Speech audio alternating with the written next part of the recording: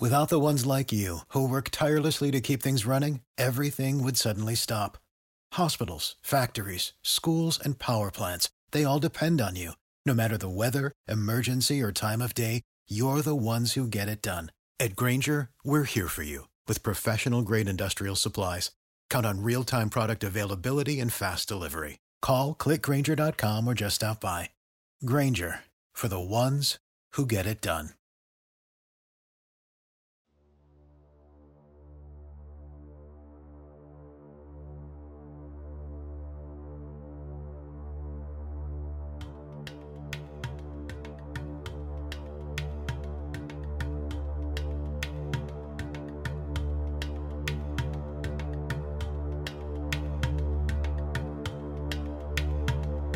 Hello, and welcome to A Million Other Choices. I am your host, Kim.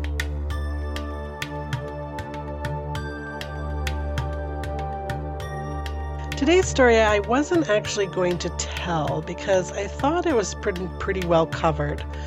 But it turns out it's actually only been covered by 2 podcasters, and one of those was in French. I also have some scary statistics for you at the end, but I'll try to make them less scary by giving you some tips on avoiding becoming them. Now, the news coverage of this story is interesting because it's just the facts, nothing but the facts. But Nancy Hicks, who is an investigative journalist here in Calgary, interviewed the family and got what has kind of been relayed as a twist in this story. But I can tell you, you will smell this twist coming a mile away, and it won't exactly be shocking. The story itself is shocking and disgusting and involves the rape and murder of a young woman, so you have been warned. This is the murder of Brittney McInnes.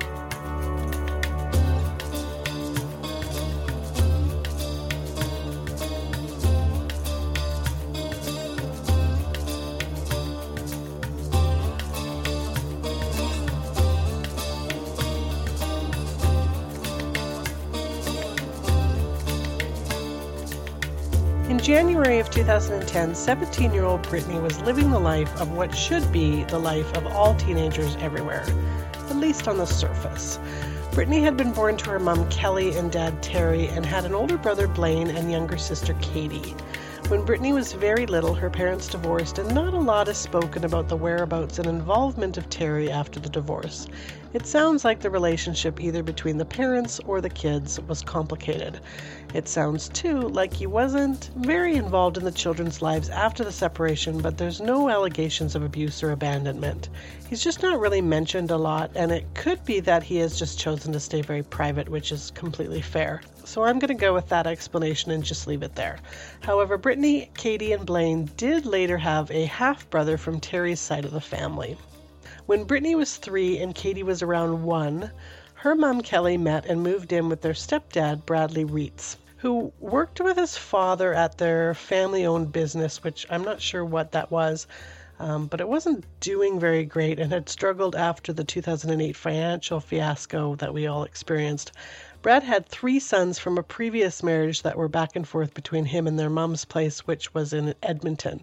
So when they were all together in the house, it was a full house for sure. Kelly and Bradley, who had been married for 13 years, and the kids called Bradley Dad. And life was good for all the kids, who got along all for the most part. Watching Power Rangers together on Saturday mornings, eating sugary cereal, and living the dream of kids everywhere. Kelly and Brad were deeply in love, and the world is everyone's oyster, and Katie and Brittney were especially close. They shared a room and spent most of their time together playing more as friends than siblings. When they were all teenagers, the family moved into 875 Canaveral Crescent Southwest in Calgary's southwest community of Canyon Meadows, which was a lovely white split-level house with red trim. At least it was at the time. You can't even Google Earth it now because it's all been blurred out. Canyon Meadows is bordered by Anderson Trail to the north and Fish Creek Park to the south, and it's a quiet and safe suburban neighborhood. At least I really hope so, because my daughter recently purchased a place there. The move to the Canyon Meadows house gave everyone more space, and Brittney got the coveted basement bedroom with the privacy that 17-year-olds just love.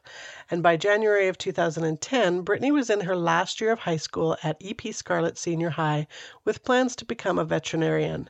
She was pretty and popular with a love of superheroes and the Jonas Brothers. She worked part-time at the Rexall drugstore near their house, babysat on Sundays for a neighbor, and had a best friend since grade 4 named Ashley that she was inseparable with, and was on her Christmas break from school. All very normal and deserving of any teenage girl. The only small cog in this chain of idyllic childhoods was that her parents were kind of strict. Mostly Brad. He liked quiet and expected studious grades and didn't allow the girls to date, which by 17 was probably starting to wear on Brittney's nerves a little bit. But she was a happy young woman by all appearances, and was certainly very caring and generous, and all around just a lovely person that didn't deserve to go missing and wind up murdered and raped. So on Saturday, January 16th of 2010, it was a very normal day for Brittney during her Christmas break. She met up with her best friend Ashley, and they went to see The Lovely Bones at the theater. Now, The Lovely Bones was released on December 26th and was based on the Alice Sebold's 2002 book by the same name, directed by Peter Jackson and starring Mark Wahlberg and Susan Sarandon. It was a bit of a blockbuster, but also kind of creepy. It follows a young girl who is murdered and her body not found as she looks down from heaven and keeps an eye on her parents who are struggling to move on without her. It is a really great book and a good movie, but so sad and prophetic that it was the choice of movie they decided to see that day, as you'll see. After the movie, she went home to have a family dinner for Katie's 15th birthday, and they made plans for Britt to take Katie shopping the next day for her gift, which was kind of a tradition with the two of them. And that night, Brittney did the very normal teenage thing on Christmas break, which I recently experienced here again with a stepdaughter. She stayed up late and texted her friends, and finally around 2:30 a.m., she texted Ashley that she was going to bed.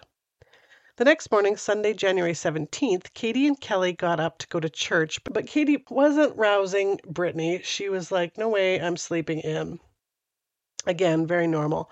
So Kelly and Katie went off to church, and when they returned a couple of hours later, Brad was in a bit of a state. Fortunately, Brittney had left by then to go to her regular Sunday babysitting gig, but a couple of intruders had tried to break in, and there was broken glass and footprints in the backyard. Brad had put in a police report. Thankfully, nothing had been taken, and he had obviously surprised the intruders, not expecting anyone to be home, and he had gotten a bit scratched up in a bit of an altercation, but was actually more shaken up than hurt. So Kelly and Katie did probably what you and I would do, text your friends and say, like, "Holy shit, guess what just happened? Lock your doors." Katie texted Brittney to ask about the shopping they had planned. Now, she was asked not to tell her about the break-in because they didn't want to freak her out, but Brittney didn't respond, and Katie thought that was weird and told her mom and Brad. But Brad said, "Well, that's weird because she answered me. She says she's sleeping over at Ashley's tonight." Now, right away, that would have raised an alarm bells for Katie. I mean, she's inseparable with her sister, and she's answering her dad, but not her. I have some experience with teenage girls in my house. They will ghost you for days, but they answer their friends like their phone will spontaneously burst into flames if they don't respond in seconds. So it is weird. So Katie just figures, okay, I guess no shopping that day. Also weird because that was a tradition and they had just been talking about it the night before. And it really wasn't like Britt to flake on her for Ashley because she could see Ashley anytime. So instead, Katie made plans with one of her friends to go to their place for Ukrainian Christmas dinner, which is traditionally held in January. And to shake off what had been a rather stressful day with the break-in and all, Kelly and Brad went to the local pub for a couple of beers, and Katie texted that she wanted to stay a bit later than her normal curfew, and Brad said okay, which was also a little bit weird for him, seeing that he normally was pretty controlly about those kinds of things. So when Katie got home, that night she went right to bed. But she was awoken around 4:35 in the morning by a lot of chaos and noise in her parents' bedroom. Paramedics had been called because Brad was having what appeared to be a stroke or something. His face was kind of messed up and he had to be carried out on a stretcher. So Katie and Kelly went with him to the hospital and called Brittney to get her to come meet them. Only again, she didn't answer, and in fact, her phone was off, which is another red flag. Teens don't answer, but they never turn their phones off. Like it's like a law with them or something. Katie then called Ashley and told her that she needed to speak to Brittney right away, only Ashley told her, I haven't spoken to Brittney since Saturday night, so she wasn't sleeping over. So Katie asked Ashley, could Brittney have a secret boyfriend or something like that? But Ashley says there's no way she would know about it like Brittney would have told her, and Katie knows that that's true. She would have. Katie had kept Brittney's secrets loyally to that point, but would she be trusted with something like a secret older boyfriend? Maybe not, but Ashley probably would have been. Kelly called the police and reported Brittney missing. Katie tried a few of Brittney's other friends but came up with nothing. Now, a couple of things happened simultaneously here. Katie calls her Auntie Joanne, Brad's sister, to help with the search, and they start driving around, leaving Joanne's kids, Katie's cousins, at the house, which the police had searched only to come up empty-handed. And Kelly decided to read through Brittney's texts to Brad, thinking maybe there'd be a clue and maybe she said something that Brad didn't read, or I don't know. So just as Kelly makes the odd and horrifying discovery that Brad's messages to Britt had all been one-sided, as in he's answering texts that have never been received, like, let me check with Mom, to a question that was never asked. The last text reading, God forgive me.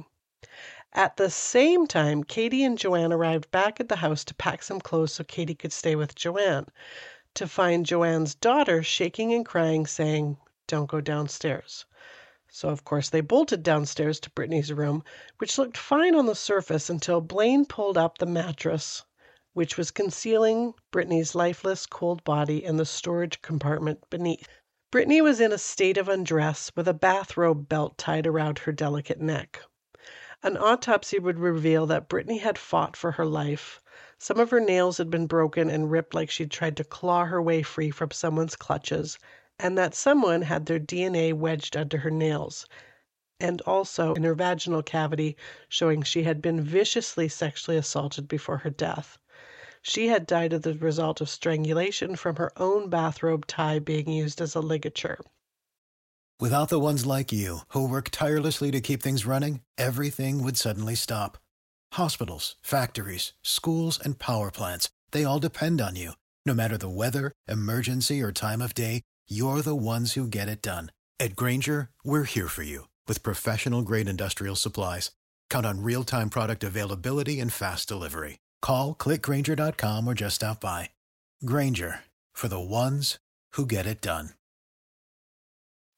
Bradley Reitz, Britt's stepfather, was released from the hospital where his stroke-like symptoms had miraculously and suddenly disappeared on January 21st and was immediately charged with first-degree murder. Investigators didn't feel her murder had been planned, as in many first-degree murder charges, but it was obviously the result of a sexual assault, which is a felony, and murder committed while also committing a felony is first-degree. Despite giving a rambling 5-hour confession to police as soon as he was brought in and waiving his right to a lawyer, he pled not guilty. Now, this is actually pretty standard. First-degree murder is the worst charge you could face. So most lawyers will consult you to plead not guilty on kind of a what have you got to lose basis. Maybe we can get you off on a technicality kind of thing, even when the evidence is overwhelming, which it was in this case. And during the preparation for trial, his lawyers did try pretty hard to keep this videotape confession and reenactment video that he did for the police out of the courts. But when they failed to do that at the 11th hour, he fired his lawyers and decided to plead guilty. And on February 15th, 2012, his agreed statement of facts was read into court. This is a document that details what he revealed in his confession tapes, but without actually playing the tapes for a jury or spectators. His initial confession was kind of all over the place, but he eventually settled on the following account of the morning of January 17th, 2010, to Detective Ross Hart. According to Bradley, he made breakfast for Kelly and Katie and saw them off to church, letting Brittney sleep in as was agreed on. He then went downstairs to wake her up and says that, as usual, he sat down on the bed with her to chat, asking how she'd slept and what she wanted for breakfast, and like the sweet and innocent little bird that she was, said she wanted Fruit Loops. He got up off the bed and stood, and she did too, and they hugged. Now, I kind of doubt this part of the story was true.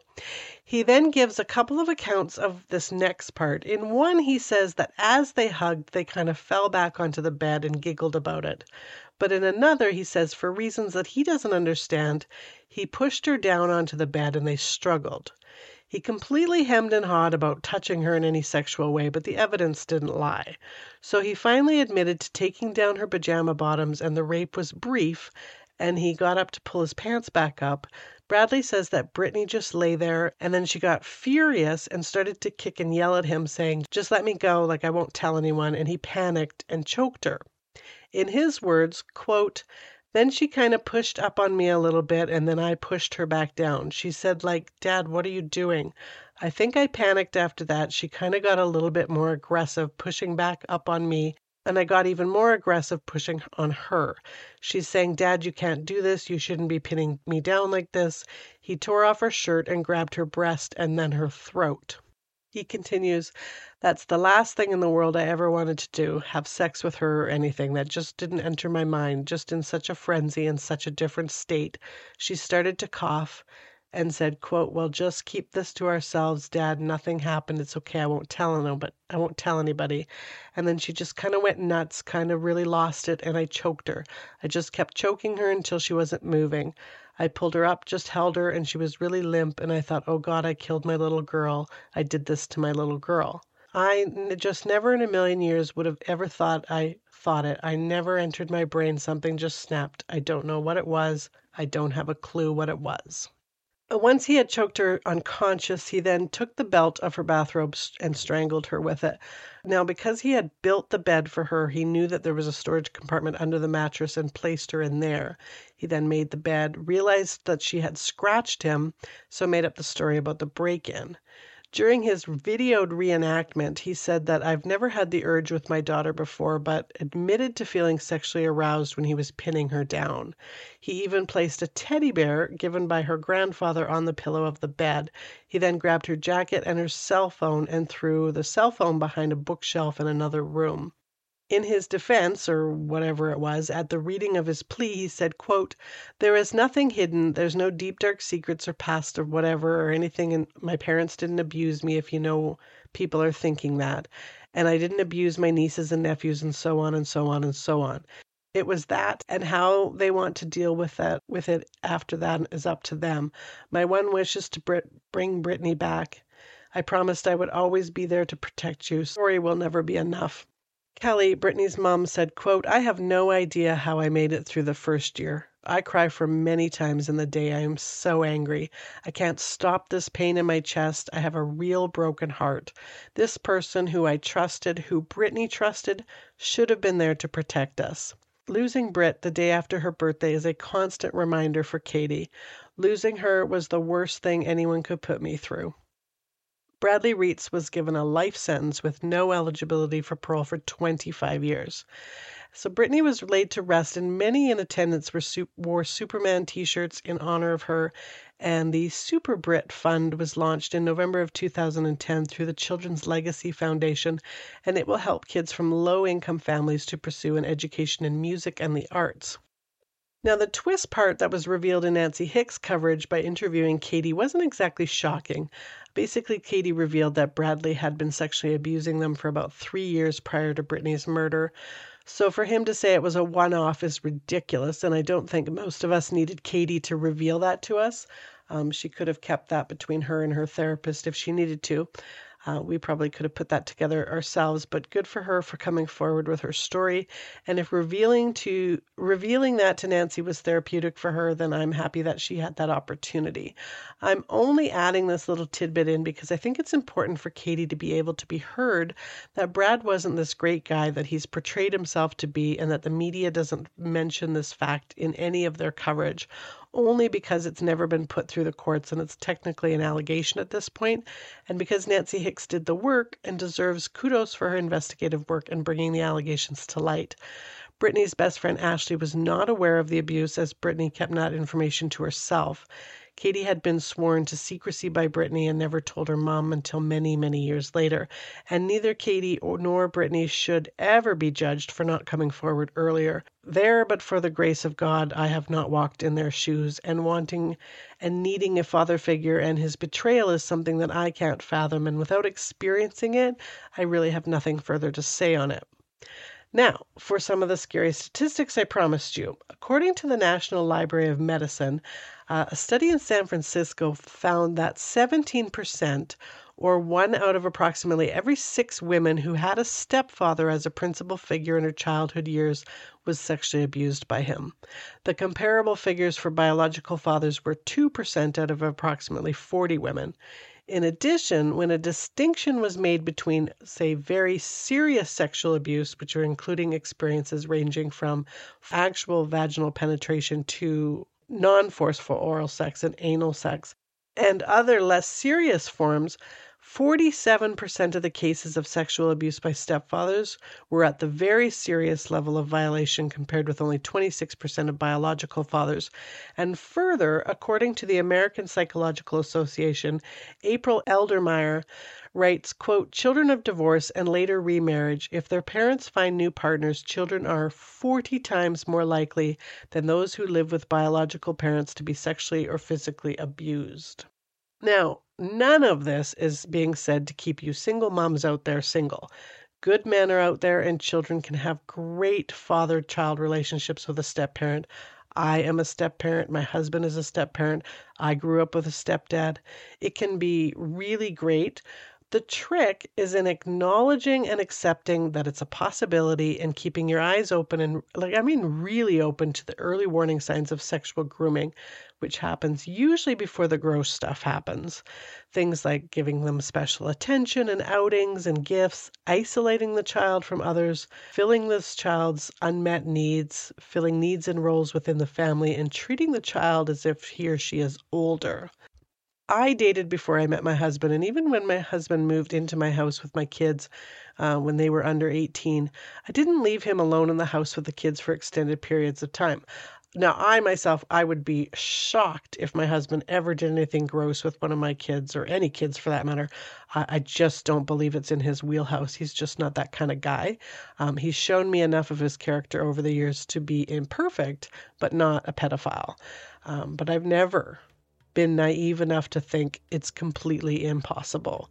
I think that we so badly want our partners to accept our kids and love them like their own, that we see a guy coming in and being all, "Oh, I love kids," and think that it's great without realizing that there could, and just could, it's not definitely an absolute, could be a darker side to that. Sometimes I get in trouble for being so negative, and I really don't think I am. I think I'm a realist. If the American Academy of Child and Adolescent Psychiatry is correct, that about 1 in every 4 girls and 1 in every 13 boys in the U.S. experience sexual abuse at some time in their childhood, and that the vast majority of sexual abuse is committed by someone that your child knows, someone is doing the abusing. To think that it's impossible to be someone you know, I think, is burying your head in the sand. And that was the terrible rape and murder of Brittney McInnes. I will be back again next week. Maybe not so lecture-y, can't say for sure. In the meantime, if you could do your rate, review, subscribe thing. Don't forget, for some bonus ad-free episodes, you can click on the link in the show notes for some exclusive content. As always, thank you so much for listening.